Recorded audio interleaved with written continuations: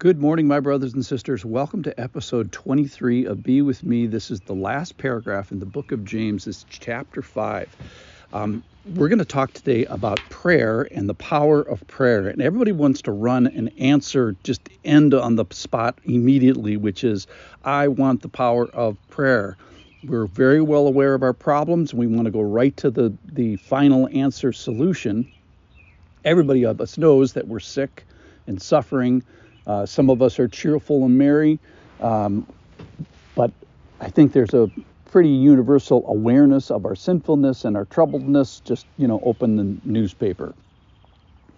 And we want the things that are promised in this passage. Well, here's what's promised: forgiveness, healing, saving, God raising us up, this great power, the power to cover sin. I mean, who doesn't want that? That's easy. But let's listen to the context and to the background of what gets you to that power. Here we go. This is from James chapter 5, verse 13. Is anyone among you suffering? Let him pray. Is anyone cheerful? Let him sing praise.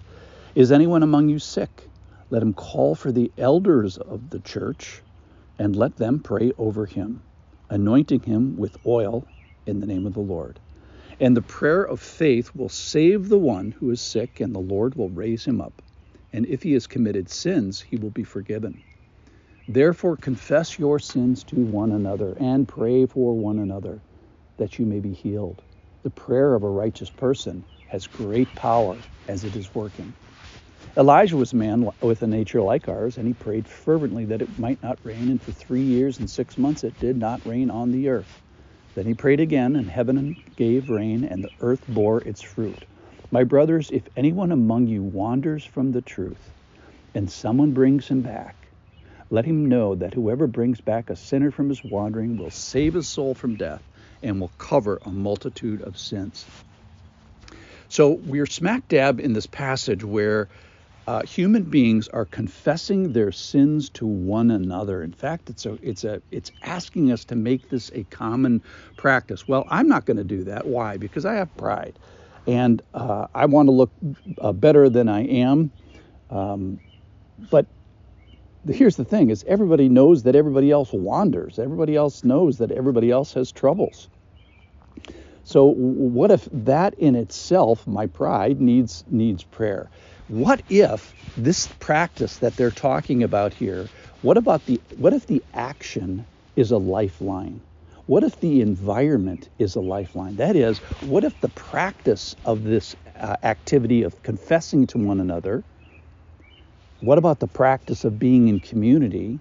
What if those are both lifelines? What if this environment, the place, is actually a lifeline? How about being under the protection of the elders and in the authority in the environment of a church? What if that's a protection? What if that's a lifeline for us? So first of all, let's look at the context here. Here's a good question. Who are the elders over you?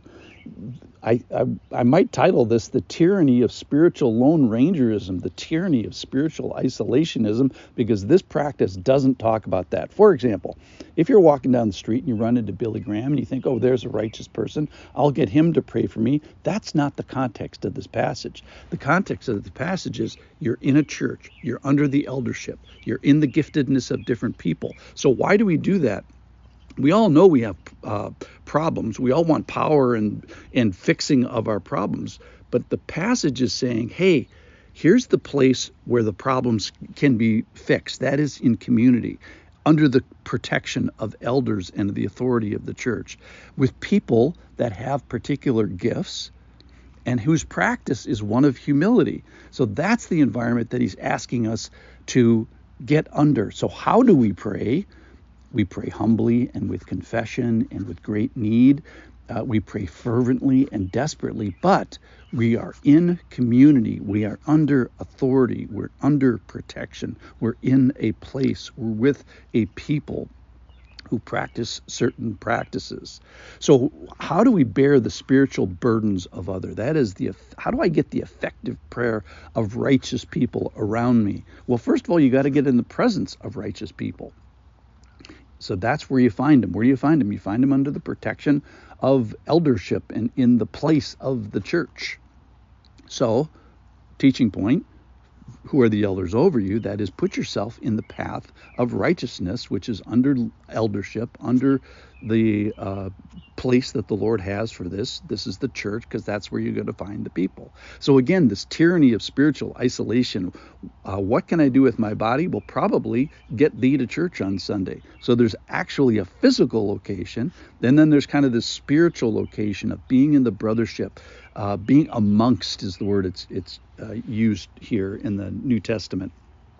So there's a heart posture of yielding to community, yielding to leadership, yielding to the giftedness of how the Paraclete, the Holy Spirit, is showing himself to different people. Humility to ask for it, to call for help, to call out with faith. And because I know that you are in the midst, that you are mists, and you, me, and we are dusts and we're sinners. So how do I get to the overflowing atonement? How do I get to the good stuff in this passage, which is what spiritual atonement, this overflowing spiritual atonement, is the righteous prayer of another person. That is something someone else does affects me spiritually, that they can help me spiritually. Well, what is in the context of this? It's in the context of community. It's in the context of authority. It's in the context of humility and needing and requesting and confession. So if you need prayer like this, get in community. If you need prayers like this, get in amidst peoples who are gifted. If you need prayers like this, get under leadership, because that's where the Lord has his protection for you.